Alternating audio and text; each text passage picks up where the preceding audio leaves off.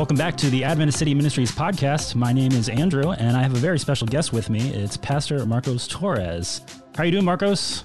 I'm doing awesome, man. I'm excited to be here. Excited to be on this podcast. I love your intro tune, by the way. That was cool. So did you write that music? Yeah. Did you go? Very cool. That's awesome, man. Little side projects that I have. So Marcos, tell us about what you're doing, where you're at, how this whole thing with coronavirus is going for you. Oh man, this whole thing with coronavirus is going. It's going. So so like you said, my name is Marcus. I'm originally from Jersey. I'm a Jersey boy, born and raised in Newark, New Jersey, actually. And my accent is a little bit all over the place because even though I'm from Jersey, I lived in Hawaii for 4 years, and then a lot of Californians there, so I picked up a bunch of Californian from them. And then I lived in Tennessee. I went to Southern, so I was there for 4 years working at a Southern church. So I picked up words like reckon. Hell yeah, bro. So I'm just like, by the end, and my wife and I have been talking about potentially someday in the future going to London. So yeah, by the time I'm 80, man, my accent's going to be like all over the place. But so that's a little bit of me. That's where I'm from. And I'm a pastor here in Australia right now. So I'm pastoring in Perth, WA, Western Australia. 3 churches, a church plant, and 2 churches, one in the city and one a little bit not rural and it's not even anywhere near rural, but I suppose you could say more of like a coastal type area. So that's it in a nutshell, I guess. Awesome. Yeah. So how's your ministry experience been affected by the coronavirus, and what are you doing to adjust? How has it changed for you? Yeah, man. So it has changed dramatically. And, at first it was kind of like, oh, this is cool, like first 2 weeks, maybe, it's kind of like, oh, how do we adjust? How do we adapt? Let's get creative. But then, like you just kind of get tired of not seeing people and being at home all the time. And I'm definitely got a bit of cabin fever, but the church is doing awesome, man. So like, we got all our basically our whole church just went digital, just mobilized digital. So all our Sabbath schools and groups, small groups, etc., streaming sermons, everything's digital. So the positive aspects of this COVID-19 thing, if I could split it into positive and negative, would be, the positive thing is probably that in this season we are being forced to be creative and think outside of the box. And the things we would have probably fought against to the death just a few months ago, we are now doing. The changes, right. The drastic changes, we're now doing it because we don't have a choice. And so to a large degree, I think it's good because it's forcing us to think, okay, like what does communion look like when there's not 3 elders sitting at the front with the pastor and ladies with white gloves uncovering, you know what I mean? Like, and communion actually looks like what it looks like in the Bible, where it's just a meal without all the fancy stuff. And what does church look like without the liturgy and without the platform party or the 3-hymn sandwich? And so I think it's good. That's the good part about it, is it's forcing us to ask questions we would have been really uncomfortable, at least some of us, uncomfortable contending with just a little while ago. So that's a big positive. The negative, man, I just miss people, man. I miss being. I wouldn't say I'm an extrovert, but I kind of like an ambivert. Like I'm in the middle. So I'm not like a loud extrovert, but I definitely don't like being alone. That's for sure. So that's the hard part, man. I've been telling some of my friends and family that after all of this, there's going to be a kind of zombie apocalypse, but it's all going to be extroverts roaming the streets. Yes. Hugs. I love it. Hugs. We need physical touch. So people looking for that. It's going to be very interesting to see what happens when everything opens up again. Well, I mean, it's going to be gradual, of course, but once you're allowed to, once that social distancing isn't such a major concern anymore. Yeah. So one of the reasons I wanted to have you on the podcast is because we've been going through Daniel on previous episodes. Sometimes we're very data driven with prophecy, and it can tend to turn people off, and it doesn't get to the heart of our, everyday issues. Okay, this is nice, these dates. And so was looking for something that, how do we put the gospel back into Daniel? And that's when I came across your book, your work that you're doing. And I thought you had a really great way of connecting to the current generation, the mind that is the nuns, people who don't go to church, unchurched people, post-Christian. So can you explain a little bit about, how you tackle things like the judgment in Daniel and how do you make it not scary? Yeah. Well, I think I kind of have to do a little bit of a backstory. Part of the journey of answering this question is I almost have to take the journey differently depending on, like if I'm in an Adventist context, a little different than when I'm in a secular context. So in a secular context, I can just sort of start from scratch and work my way forward. Whereas with an Adventist context, I feel like there's some unlearning. There's some unlearning. There's some backward steps we need to take. But the basic premise here is, or basic story here is, when I was at Southern, I got my, I studied theology rather at Southern Adventist University. And when I was there, I had a studies in Daniel class. And when the studies in Daniel class started, one of the things that the professor, Don Leatherman was his name, or is his name, he's still with us, awesome guy. And one of the things that he mentioned was we were going to have to do a research paper as part of the class. And I immediately knew I wanted to do my research paper on the doctrine of the judgment as explored in sort of the apocalyptic milieu of Daniel.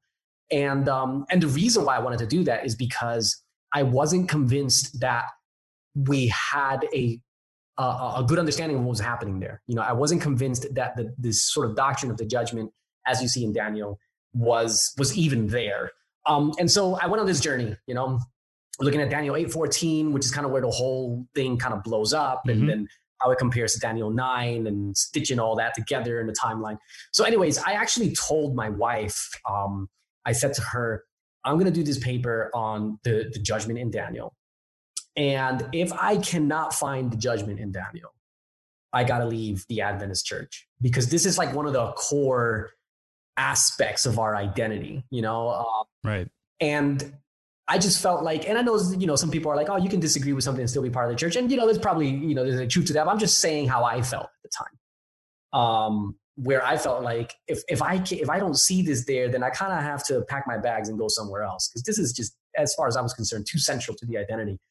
So anyways, so that's how serious I was, man. I wasn't convinced. I had a few friends that tried to give me Bible studies. They confused me more. And I said, I'm going to hunker down. I'm going to figure this out. So I read the critics, Teresa Beam, Rat's Laugh, and a few others. I can't remember all the names. And then I read some of the, proponents. You had guys like George Knight and William Shea and Martin Weber, just different ideas. And of course, the whole time I'm sort of wrestling with the biblical text as well, sort of in a more like a naked framework, and trying to see how does this piece together? What stories told here? And long story short, because that's not really the question you're asking, I'm just laying the foundation here. Long story short, by the time I was done, I was like, okay, the judgment's definitely there. And it's actually kind of really cool. And I got to the point where I could explain it really easily. And, it just became one of my favorite themes. But then a few years later, I started to realize something. I started to realize a trend in my Bible studies as I taught the judgment to people. And it's essentially what you mentioned earlier, that by the time I got to the judgment with people, it just became something that you would find really interesting if you had an a priori reason to explore it, right? So if you had some sort of commitment to unraveling this intricate and complex, conceptualization in Daniel 8:14 going into Daniel 9, if you had some sort of prior commitment, then you could hang in there through all the complexity and the nuances. Right. So basically, if you were a Bible nerd, then you would be committed to that. Yeah, exactly. But not everybody's like that. Not everybody's like that. And what I noticed was most of my students, and look, this isn't a toot your own horn thing. I have to lay it down as clearly as possible so that listeners can get the sense of what I'm talking about. I'm fairly charismatic. I can preach in a way that holds people's attention. I can teach in a way that holds people's attention. But it wasn't happening with Daniel 8:14. I was losing people. Eyes were glazing over. And I'm teaching with excitement and energy and passion, and eyes are just glazing over. And literally one study after, the very next study, people already forgotten 95% of what I taught when it came to the judgment. And so I was like, man, I'm not saying that this is false. I believe it's true, but there's got to be a way of communicating what's going on here to people who do not have a prior commitment that, makes this idea interesting for them. Basically, how can we communicate it in a way that speaks to their present experience so that the judgment or the unraveling of the judgment in Daniel doesn't necessitate some sort of prior theological baggage that you're trying to unravel. It's something that you can encounter fresh and be like, oh yeah, this speaks meaning into the human experience. Right. You know, it's like, how do we make this, to put it in sort of plain language, how do we make this relevant?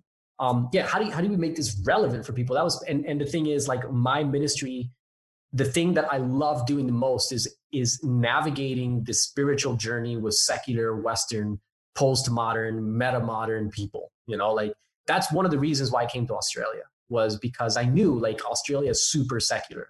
This is the country where you tell people I'm a pastor and they look at you and ask, what's that? You know, so I was like, yeah, I want to do ministry there.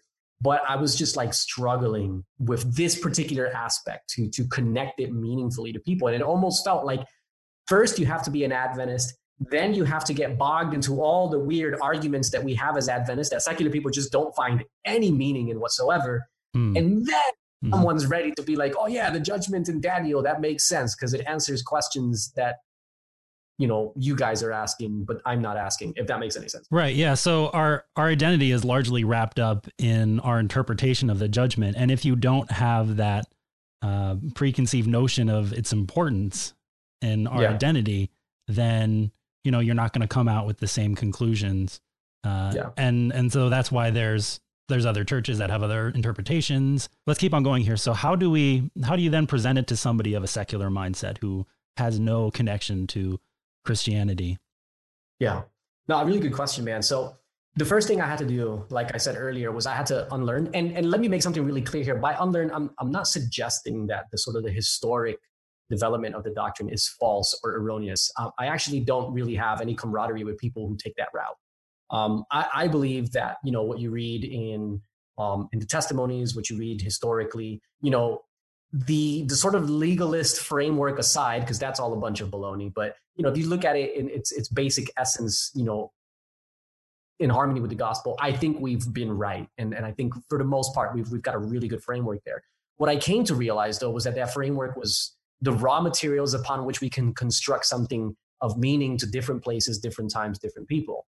And so it's kind of like when you look at Jesus, you know, like when we preach the gospel, 9 times out of 10, when a Christian preaches the gospel, he will use the framework of being born again.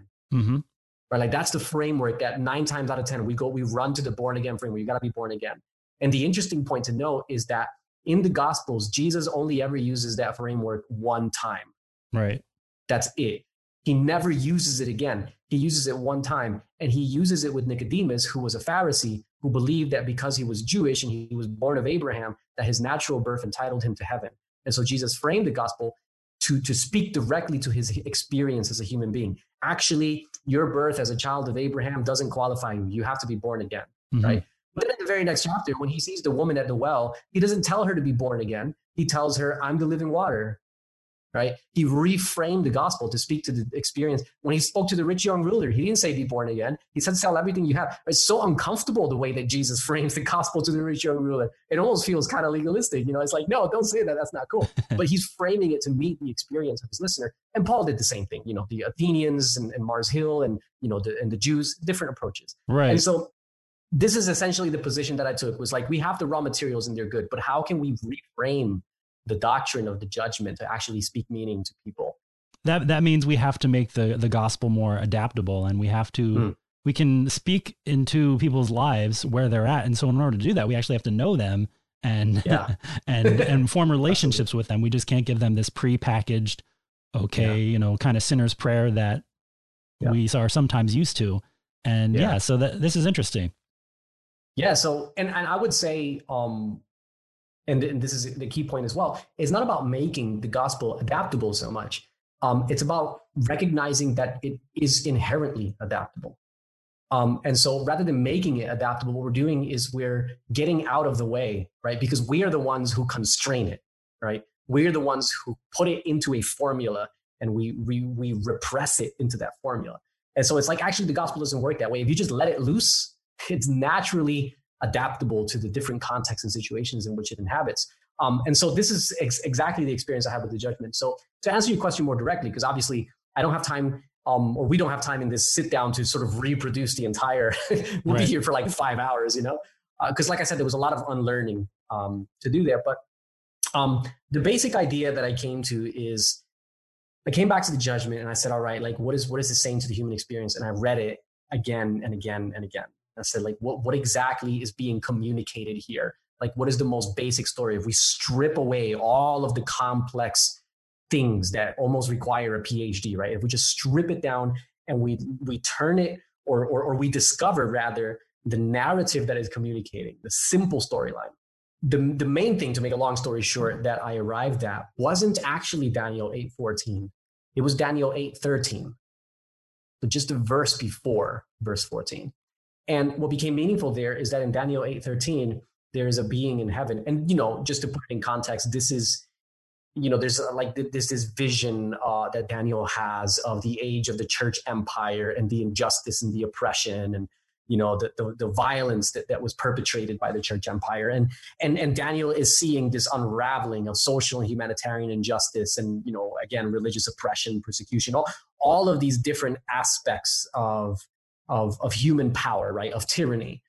And as this is unfolding and this sort of storyline comes into view, there's a being in heaven who asks another being, how long? And I mean, the question is a little longer than that, how long until, blah, blah, blah, blah, blah. It just goes on, with the whole trampling of the sanctuary and all that. But I got sucked into those two words, how long? And that's when I started to sort of like things started to open up, because what I realized was like the question, how long, is not a question you ask when your present experience is desirable.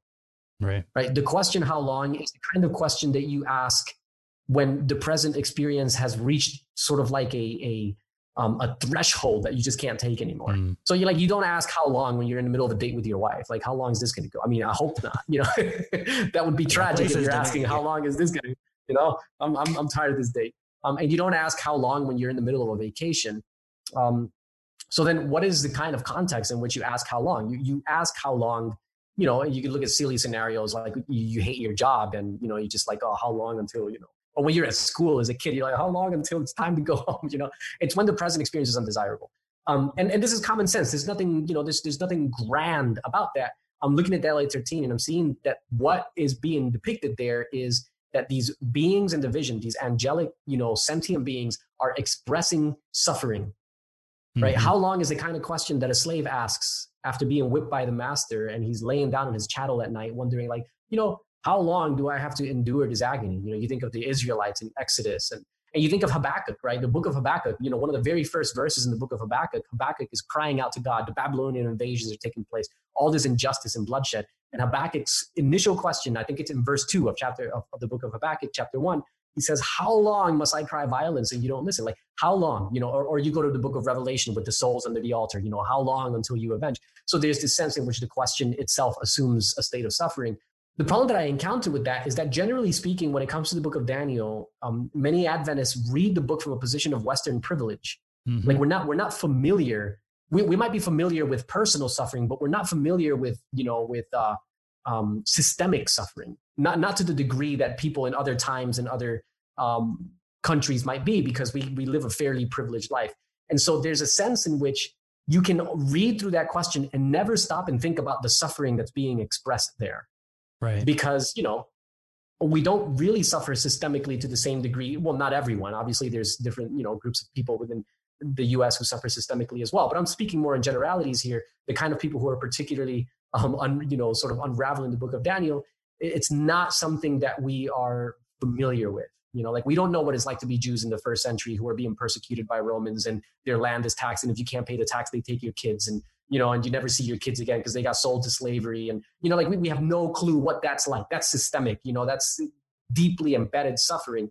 And so this question then that we see in Daniel 8:13 is so easy to read by it when you come from a position of privilege because you don't recognize the cry. And so that's the first thing that stood out to me. It was like, okay, so this question is coming from a place of suffering, right? There's sort of like a parallel suffering in heaven that's being unfolded here, which means that the answer to the question is interacting with suffering. Daniel 8:14 is the answer to the question of Daniel 8:13. And what that said to me was the answer to the question must embed itself in suffering because the question itself is a question that is asked in the context of suffering. And that's the bit that I feel we've always missed. Like we don't really see the suffering. And so I kind of walked away with the conviction that as Adventists, our identity is generally, rooted in Daniel 8:14, the answer to the question.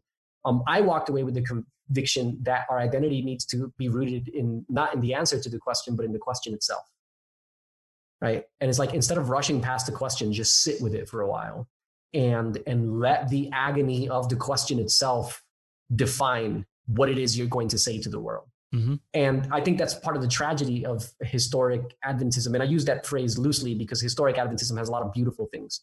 But I use it loosely because I'm referring particularly to the tendency within us, going back generations, to be the people with the answers. Like, we always have to have the right answer. And we see ourselves as people with the right answer all the time. And there's nothing wrong with having something meaningful to say. But at least for me, I'm feeling like I don't just want to have the right answer for the sake of having the right answer. I need to actually understand the question. I need to understand what's in people's heart, Right. I need to inhabit. And so Daniel 8:14 then became to me a story of how God interacts with suffering. And to a large degree, what this did was it opened up the whole concept of judgment to me. It took it out of the religiocentric framework and placed it back into the lap of humanity, right? It took it out of the doctrinal nerdiness and said, actually, this isn't just for the theologically astute. This is for everyone. Like, here is a question that everyone asks, how long? The experience of suffering, as Nietzsche said, that life is suffering. We all suffer.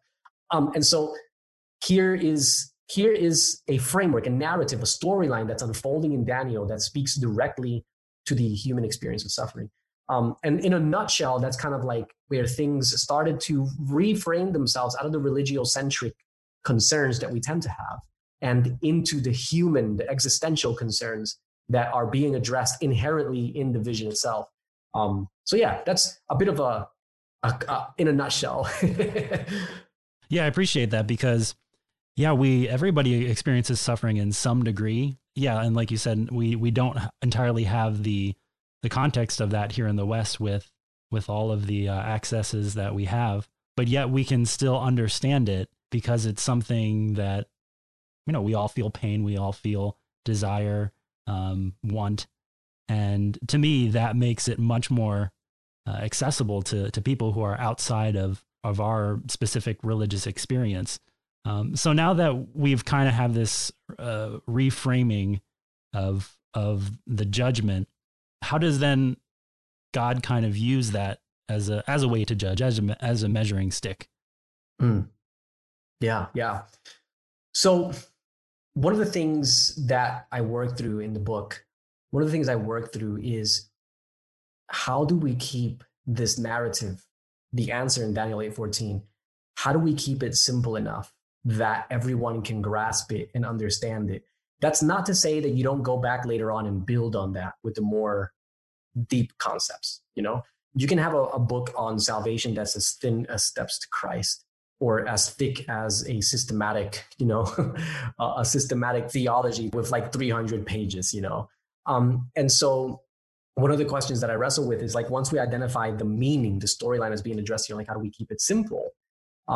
And part of that, again, and here's where like most of the book that I wrote, like once you understand the framework of the doctrine itself and how you can reframe it into the experience of suffering, and you share that with someone, it's like super simple. Like, it doesn't take a whole book to, to explore that. Most of the book is the unlearning. It's the simplifying. It's the addressing the preconceived notions that we bring to this conversation. Because once you get that out of the way, the rest of it's actually fairly simple. And so I'll give you one aspect of it, because I had this experience with a friend of mine who had just come out of rehab, really secular guy, born and raised, very secular, and had just come out of rehab and had some really bad addictions. And so he was at that point in his life where, the accolades of life had let him down enough that he realized, okay, maybe there is something worth exploring beyond the now, right? And so he was open to spiritual things. And but the thing that frustrated him was Christians were always speaking to him in a language he didn't understand. People would say, "Oh, God's going to use you to, you're gonna preach the gospel." He didn't even know what the word gospel meant, or like things like that. Like, people were using Christianese, the Christian jargon, and he just had no clue what. And it frustrated him so much that when I met with him, he was actually telling me like, I think I'm actually done. Like, think I'm done with this whole church thing. Like, I believe God is real and all that, but I don't fit into this, man. Like, I just cannot connect. And I understood where he was coming from. So one of the aspects that we talked about, I went into this concept of the judgment, and the judgment being, something that emerges out of the experience of suffering. And one of the variables that emerges from that is that God is in the judgment. He is reversing the empire of man, right? There is an aspect of it in which God, is bringing human empire into judgment. And so the question is like, what for? Like, what are the things that are what are the things that are unfolding there? And one of the things that's unfolding there, which is the single one that I highlighted with him, is that when God reverses human empire, he naturally reverses the effects of human empire. One of those effects is suffering, right? Like, suffering isn't just something that's out there, that's caused out there. Like, it happens from within, right? Like, we are the perpetrators of suffering to a large degree. And so, I was talking to him about this whole like sort of reversal of human empire. Like, God is actually in the process of restoring everything back to its original design. And what this means is human empire at this moment is being weighed and is judged. And that includes the church, right? Because the church empire is the greatest empire that ever lived in terms of, opulence and power and injustice. But what I came back to was, here's what that means in a practical sense, is that if God is in the process of reversing human empires, in the process of reversing suffering, then there's a sense in which he's calling us to participate in that reversal, right? And if he's calling us to participate in that reversal, what this means on a very practical, right, a very pragmatic level, is that one of the things that judgment is calling us to is to live each day, orient our lives each day to reverse suffering, because God is in the act of reversing it for good. And so we can participate with him. We can say, God, I know you're deconstructing the empires of this world. So rather than me getting comfortable here and living for my own mini empire, let me join you in your work, right? Let me be an agent of reversal of suffering. Let me live each day and just do something simple. You don't have to be Mother Teresa, right? Like, just do something simple each day that reverses suffering in this world. And when I said that to him, like, his eyes just shot open, and what I find is, if you're a person who has grown up in a sort of a religiocentric context, that may not seem so cool. But for him, he's a secular guy. All the religiocentric arguments have done is drive him further away from wanting to explore God. And as soon as I explained to him, like, here's one of the things God wants to do in your life right now. He wants to use you as an agent of reversal, right? And I didn't come up with that term. I heard it from Nathan Brown. And he heard it from someone else. So I don't know. Someday we'll figure out where the original source of agents of reversal come from. But once you be an agent of reversal, right, to live each day with orienting your life toward the reversal of suffering. And like, his eyes shot open and he was like, wow. He was like, yes, I can do that. Like, if that's what God wants to do in my life, I can get down with that. That was his reply to me. And essentially what he recognized at that moment was what Christians have been saying all along, right? Things like, this world's not our home. Things like, Jesus is coming soon. Things like, God is going to establish his kingdom on earth. Daniel 2, all the kingdoms of the earth will be disintegrated. One kingdom, eternal kingdom that will never end. But now he understood that if the kingdoms of this world are being deconstructed, right? If they're being reversed, if they're headed toward their ultimate annihilation, then rather than living each day for the perpetuation of those kingdoms, right, I should live each day participating in their deconstruction, in their reversal. And that means actively choosing each day to reverse suffering for someone else. And however that looks, like I said, it doesn't have to be dramatic. You don't have to be, a philanthropist and, who donates millions of dollars to charity. It can be really, really simple things, but you begin to orient your life in that direction and saying, I want to join God in reversing suffering in this world. And that becomes a really meaningful aspect of the judgment that now actually interacts with the human experience, right? It's not just this abstract idea that we sit down and, so many times, even when it comes to like the really complex explorations of the judgment in Daniel, we kind of sit down at the end of it and we're like, okay, but you know what? At the end of the day, if you believe in Jesus, that's all that matters. And the rest of this is, it's neither here nor there.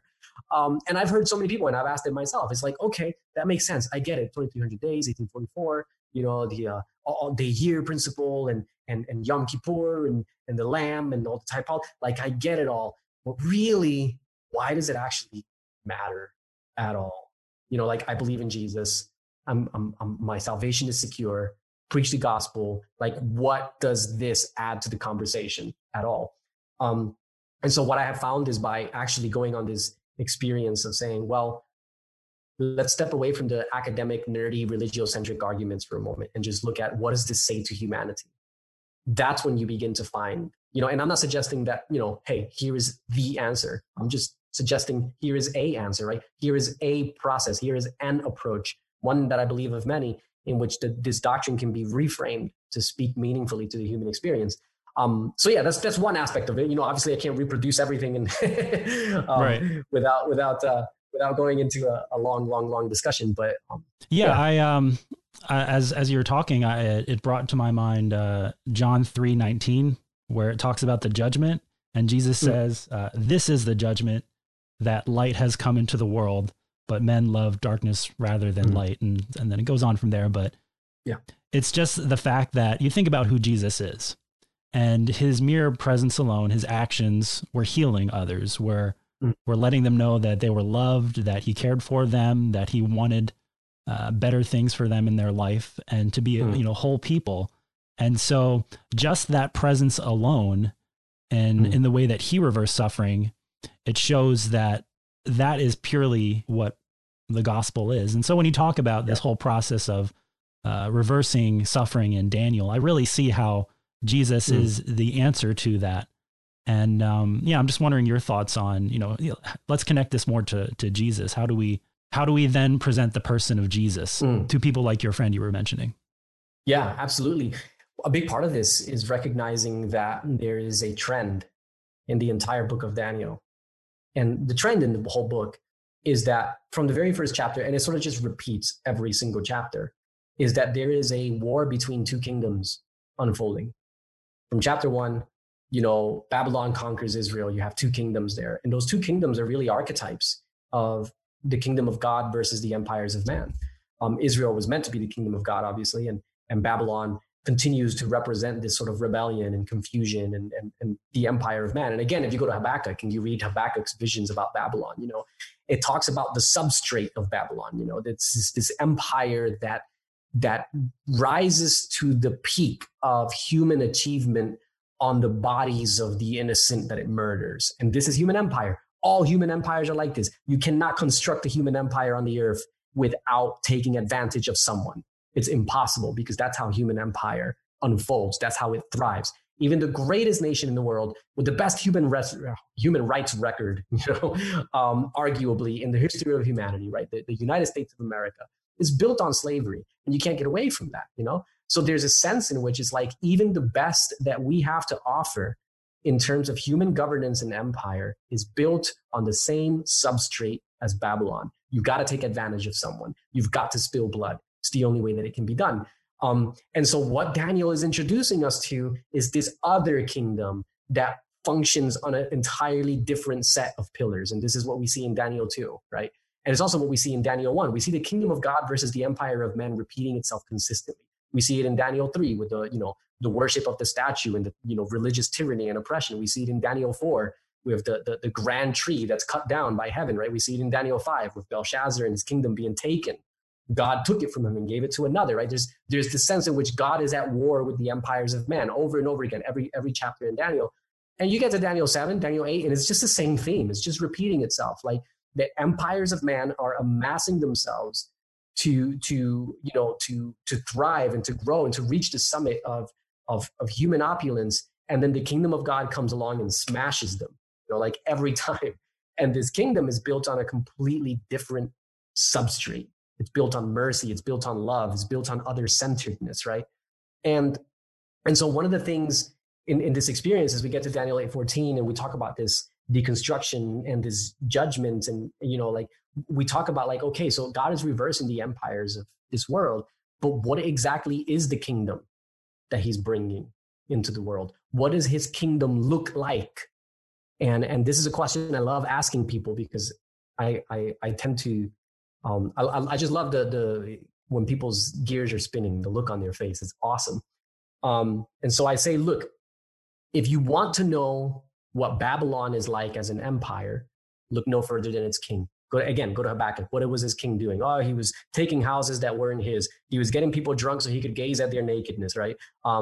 He was, it even charges him with ecological crimes, right? He destroyed the trees of Lebanon and made all the animals afraid. Like, this is a description of the king of Babylon, right? So if you want to know what Babylon is like as a nation, look no further than its king. If you want to know what Medo-Persia is like as a nation, look no further than its king. Same thing with Greece. Same thing with Rome. Same thing with the church, right? Look no further than those who are at the peak, those who are able to amass all of the prestige that comes from being in control. Look no further than them if you want to know what those empires are like. But it's the same principle as applied to the kingdom of God. If you want to know what makes the kingdom of God different to the kingdoms of this world, look no further than the king of the kingdom of God. And who is that king? It's Christ. So what was Christ like? Right? So now we're not talking abstract anymore. We're talking human languages. Like, what was Jesus like? Like, if you want to know what the kingdom of God is like, look no further than its king. So what was he like? And we begin this conversation, and, it's amazing. The types of things that secular people say about Jesus is mind blowing, because it's not the kinds of things they say about Christians. Right. It's like, what was Jesus like? Oh man, merciful, kind, gentle. I mean, some people, who have a chip on their shoulder will say some weird things, but for the most part, people recognize the beauty of the legacy of Jesus. And then you ask them, like, what are Christians like? And the whole conversation is like judgmental, cruel, bigoted, anyways. So you want to know what the kingdom of God is like, look no further than his king. And once you begin to unravel the personhood of Jesus, the character of Jesus, you can get a glimpse of, like, this is what his kingdom is going to be like. The weak and the poor and the dispossessed and the ostracized are welcomed. It's like the outcasts of society they have a home. You see Jesus when he clears the temple. And, I often bring them to that because there's a sense of the sanctuary being cleansed, in Daniel 8:14. We talk about that at length, but I use the simple narrative markers to explain it rather than going into Leviticus, like, please don't go straight to Leviticus, guys. You can get there later on. I'm not saying don't go there, but, go there later. I look at stories, like Jesus cleansing the temple. It's like, well, what was Jesus actually doing? It was an act of humanitarian justice. Right. It was an act of, again, I know this is a loaded term depending on who's using it, but I'll use it. It was an act of social justice, what he was doing. And, when the merchants had left, the text tells us who came in. It was the lame, it was the poor, it was the people who were ostracized by those in power. And it's like, there's a sense in which this is what the judgment is about. Right. The judgment isn't, like this giant, scary thing where God's sitting in heaven with a magnifying glass looking for excuses to keep people out, right?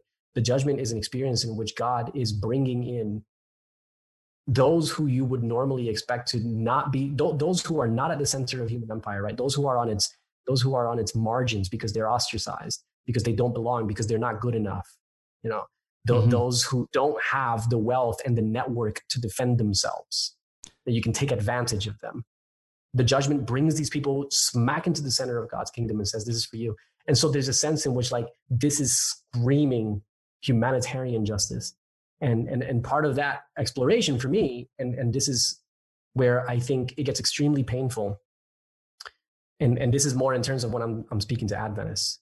Like, here's where it gets extremely painful, because, I'll have some Adventists who will say to me, oh, the way we've understood the judgment, it's fine. There's no problem with it. And I'm like, look, I agree. Like, I'm not deconstructing it in any way, shape, or form. I'm not one of those critics who's trying to do that. What I'm saying is there something we've missed? And if not in our theological academic papers, is there something we've missed in our conduct? Because think of it this way. The kingdoms of this world are being deconstructed. And God is reversing the impact of empire. He's reversing injustice. He's reversing suffering. And that calls us to be a part of that reversal, right? You're either a part of the reversal or you continue to perpetuate the injustice of empire. Like, you can't do both. But it calls us to be a part of that reversal. And for me, the most painful part of it is when you look at the history of Adventism, Adventism was to a large degree complicit in Jim Crow,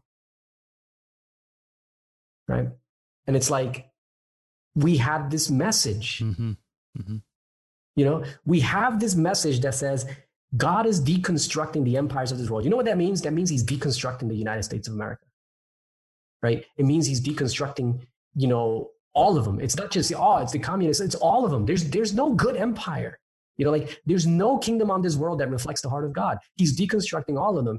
And it's like, if he's deconstructing them, then we ought to be really careful to what degree we ally ourselves with them. And it's tragic when you read the history of Adventism and Jim Crow, right, where we perpetuated the racial inequality of Jim Crow. Even though we have this message that, hey, God is judging, right? Not in the sort of like religiocentric sense, but God is deconstructing the injustice of human empire. And so what do? We go ahead and we perpetuate it. You go to Germany, and it's tragic. The Adventist Church was complicit with Nazi Germany. You know, not every Adventist, of course. I don't want to, sort of make a dramatic theatrical statement, but there is a large degree to which the Adventist Church was complicit with Nazi Germany, to the point of actually handing Jews over.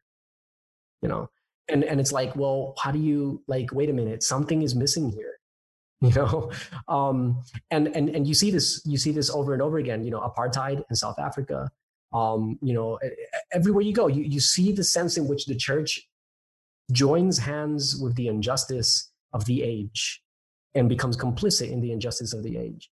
And for me, one of the central tenets of this whole concept of the judgment is that if God is deconstructing the age, he's deconstructing the empires, then what are we doing allying ourselves to them when we ally ourselves to these ideologies and these frameworks and these, and the tragedy at times is, like I grew up Adventist, and we talk about the judgment a lot, but it's so religiocentric that it misses the point. So like, for lack of a better phrase, we're so conservative about it. We missed the big picture, because when we talked about the judgment, it was like, oh, the judgment is going on in heaven, so make sure you dress right, and make sure you don't eat this, and make sure you don't drink that, and don't go to a movie theater because, the judgment's happening right now. We're doing all that. And it's like, where is the Adventist voice speaking truth to racial inequality? Where is the Adventist voice speaking truth to the injustice of Nazi Germany? And, one of the sad things is we may be the first ones to raise our voice against what we perceive to be the dangerous theology of Karl Barth, the liberal theologian. And I believe it was him who wanted to demythologize scripture. And we'll be the first ones to raise our voice against Karl Barth, and the liberal theology of Karl Barth. Man, Karl Barth was one of the only pastors alongside Dietrich Bonhoeffer who stood against the Nazis. Right? So it's like, let's hold off our arrogant judgment a little bit and recognize that we're missing something. Right. So what I'm getting out of this is that, connecting it to the gospel in some of our earlier episodes, because our first season, we really digested the gospel. And so to connect it to all of that, what I'm seeing is that what it looks like when we live out our Christian experience is that we know that God is living inside of us. We've had an experience with him, and by allowing him to be in our lives, he's naturally going to do the things that he loves to do, helping other people, being there for them, all those qualities that you talked about, mercy, compassion, and the judgment is not something we necessarily, the judgment of this empire of man is not something that we necessarily actively do sometimes, but it's just the result of us naturally living out what we believe. And some people that just rubs them the wrong way. And the result is this conflict of conscience, and other people see, hey, I don't want you to look better than me, and so the very presence of good casts out that evil, or it exposes it. And that doesn't have to be something you strive to do. It's just a natural result of living out the Christian experience. So, we're going through this whole ordeal with coronavirus, and here in the States, we also had, storms, and especially in the South, there were tornadoes recently. And, I'm seeing friends post about it all. And so there's a lot of opportunities to help those who are suffering right now. So what do you think is the most effective way that we can to reach out to the suffering right now?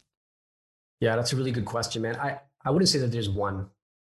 There's a diversity of ways. And depending on the particular context that you're in, some ways are going to be better than others. And what makes the scenario so tricky is the fact that, service to a large degree is incarnational.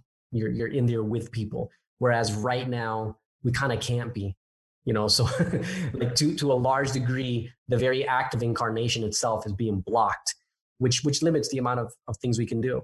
Now, obviously, there are things we can do, and there are things that people are doing. I've seen some really cool stuff, and it was, I think it was Ben Lundquist who shared recently that he's seen more creativity from the church in the last few weeks than he has in the last 10 years. Yeah. So I always joke with people that, everybody's catching up now. We're only 10 years behind now. Yeah, exactly. So, I'm seeing things like people saying, hey, let's start Zoom groups, where we can actually connect with people in a safe way who are struggling with loneliness and depression and anxiety during this period of time. And let's create a space that, obviously is safe, but then we can connect, and we sort of broaden that out, and we invite our friends and we invite our neighbors, and I'm seeing people drop things in boxes in their neighborhood saying, look, if you need help, if you're lonely, if you're elderly, if you're at risk, you need me to go get some food for you. You need me to do X, Y, Z. There's people who are doing that. And there's all kinds of things that are happening. And I think to a large degree, like I said, it depends on where you are. Like here in Perth, for example, the situation is nowhere near as dramatic as it is in New York. Like New York is just bad, like so bad. And like here in Perth is a little bit, it's kind of like, okay, we've had about 500 something cases, and it looks like they've got it generally under control. The hospitals aren't, overwhelmed anymore. And they're looking at, like, they're starting to have the conversation of bouncing back now. Like, okay, what does it look like to bounce back? So obviously the opportunities here are going to be different. They're going to be, more open than they would be in New York. So I think there's a degree to which we have to do the absolute best that we can with the conditions that we're in. But it brings me to this next point that I think is super key. Something to really remember. There's a text where Jesus says that we, ought to work when the day is out, because the night is coming where no man can work. And one of the things that I've discovered throughout this season is that even when you've put your best foot forward, it's just not the same. Like, even when you've put your best foot forward in this season, it's simply not the same. You can do some great stuff, and I see some amazing things happening, but there's nothing that can replace incarnational ministry. There's nothing that can replace being there with people. And what that has spoken to me is, Jesus saying the night is coming where no man can work. And I don't believe the night is here, but I believe we're getting a kind of like a sample. We're getting a night sample, Definitely. And it's just making me realize, like, when this thing lightens up and we can get back to work, man, we need to get to work.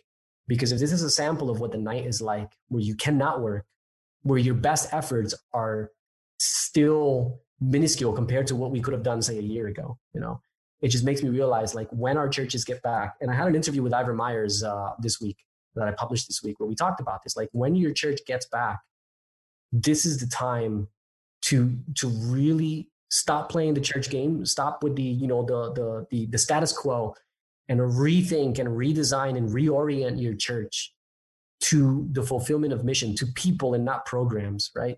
To relationships and not buildings, because the light is going to be out, the daylight's going to be out. And when the night comes, whatever that is and whatever that means, only Jesus knows. But when the night comes where we cannot work or do the work to the degree that we can do it when the day is out, I want to be able to look back, and I want all of our churches to be able to look back and say, yeah, we took advantage to the best of our ability when the light was out. Because when it's not out and you're doing your absolute best, and we'll always do our absolute, but when you're doing your absolute best and you're killing yourself to try and, find a way to connect with people and do something meaningful, you realize, like, oh man, so many good opportunities that we had. But, we don't need to beat ourselves up. We just need to look to the future and be like, okay, well, here's the best we're doing now. We're connecting with people. We're putting up, Zoom groups, and, don't have Zoom groups that are just Bible study. Like I was talking to a guy recently, like, he's got Zoom group at his church that's just a book club. And so what they're doing is they're reading through books that aren't necessarily religious, but that have to do with health and, mental health or physical health. And then through those sort of like broad conversations, they can then, sort of bring in the spiritual and bite sizes and connect with people that way.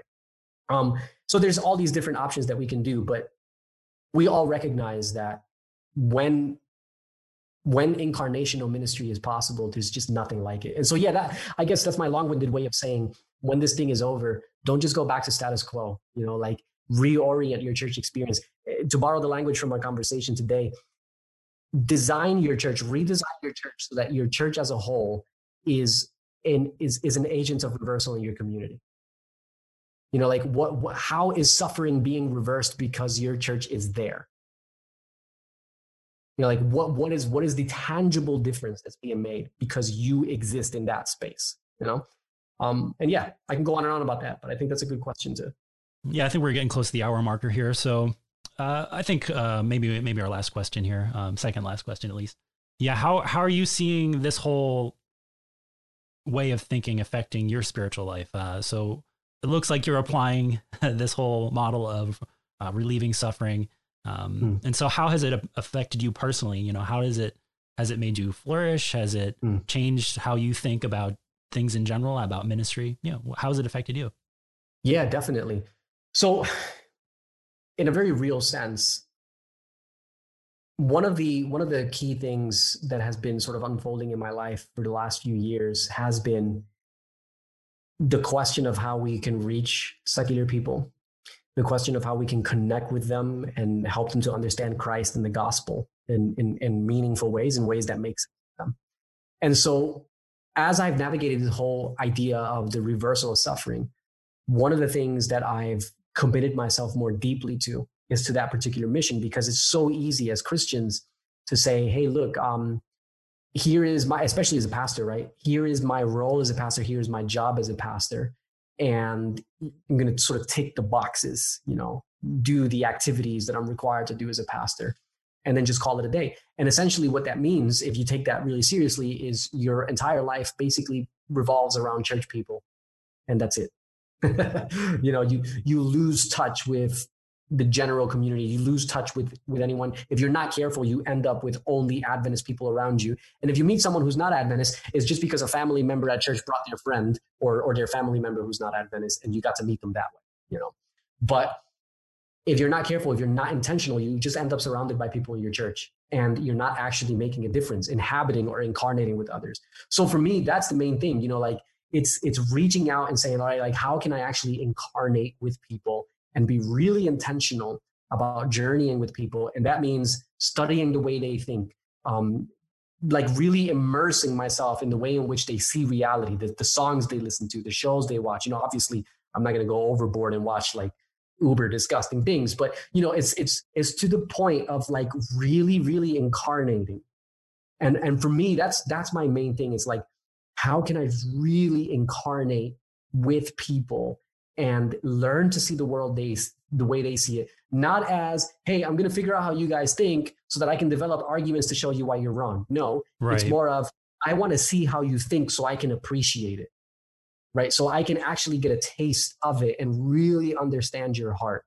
And then once I really understand your heart, then now we can actually have a synchronicity, right? Now we can actually have a conversation. We can dance, you know, where you can bring your perspective and I can bring mine, and we can share together and navigate that reality together. And it's been an absolute blast. I mean, look, like studying the Bible with homosexuals, studying the Bible with like crazy, full-on postmoderns, you know, with secular people who've never ever been to church before. And when I say studying the Bible, I don't necessarily mean we're always sitting there with the Bible open. Sometimes it's just you know, like a friendly conversation that we're having where we're connecting together.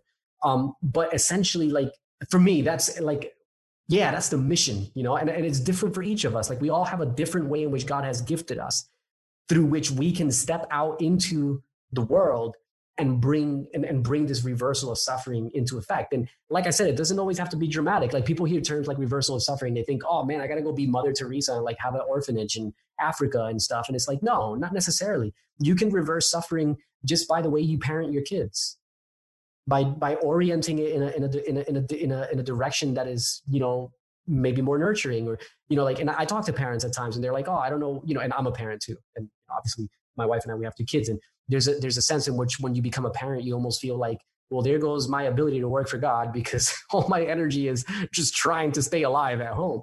And it's like, well, who said that that's not your mission field? You know, like, why do you always have to be out there doing something dramatic? Why can't your mission field, your calling in life, be sitting down with 2-3 kids in a living room and pouring love into them and nurturing them, you know, to be beautiful people in society? You know, so it's so diverse, and I don't think there's a formula for it. Like, we're all gifted differently. We have different experiences. We occupy different spaces. It's about looking at each of those spaces and saying, okay, Lord, here's my space. Maybe it's a huge one. Maybe you're like a public speaker. You got like a massive following. You're an influencer. Or maybe it's a tiny one. And the only people in this world who know your name are your own kids, right? But whatever your space is, how do you bring beauty into that space? How do you reverse suffering in that space?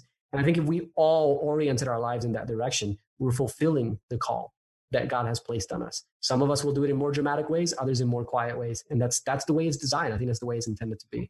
So I don't know if that answers your question. But in short, it's immersing myself deeply into secular culture with friendships, with, which is the thing I miss the most right now, being stuck at home all the time. Definitely. But, with friendships and incarnation and really listening to their hearts and understanding who they are and finding ways to communicate Christ to them.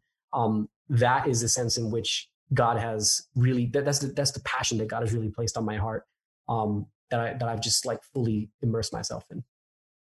Well, Marcos, I want to thank you for joining me today. And if you could sum up the gospel in one sentence, how would you communicate it? Oh man, I love this question, because how do you sum up the gospel in one sentence? Hey, it's so radical. If I could sum it up in one sentence, I would say that the gospel to me is the radical revelation. The gospel to me is the radical revelation that God is restoring all things back to his heart. That's the gospel to me. Everything. God is restoring all things back to his heart. And yeah, oh man, but I could talk about that for hours and what I mean by that, but we're not going to do that. No, we're going to let our listeners go. So I just want to thank you again for coming on today, and tell people all about where they can find you, find your information, and find your book. Sure. Yeah. So you can find me at thestorychurchproject.com. So The Story Church Project, all one word, thestorychurchproject.com. And once you get there, I've got podcasts, the Story Church podcast, blogs, and a store. So I've got all my ebooks on a store. And actually, for those of you who are listening, Andrew and I are actually working on a project right now. So I've written a Bible study set for studying the Bible with seculars. It's actually a set that I wrote myself that I've been using for the last 5 years. And it's specifically designed for interacting with the narrative of scripture with secular people. And so Andrew and I are currently working on that, but Andrew's got to eat. So I got to pay this guy. So what I've done is I've actually taken all of my ebooks. I've put them into one package, and I'm selling them. It's 4 ebooks for $14.99. So it's like a super sweet deal. That is a good deal. On the investigative judgment, and 3 other ebooks that I've written. You can get all the information there. But basically, anytime we sell one of those, that money goes toward paying Andrew, so Andrew can make super awesome Bible study set that we can publish someday. So yeah, look, if you want to help out, get that Bible study set out there, and also, read something that you might find really enlightening, just head over to storychurchproject.com and you can check it out in the store. If not, feel free to connect with me anyway. All my links are there for Facebook, Instagram, Twitter. So yeah. All right. Well, hey, it's been a pleasure to have you, and I can't wait to have you on again. Sweet, man. Same, sounds awesome. And I'm going to have you on the Story Church podcast as well. So. Okay. All right. Well, my name's Andrew. God bless. Till next time, everybody.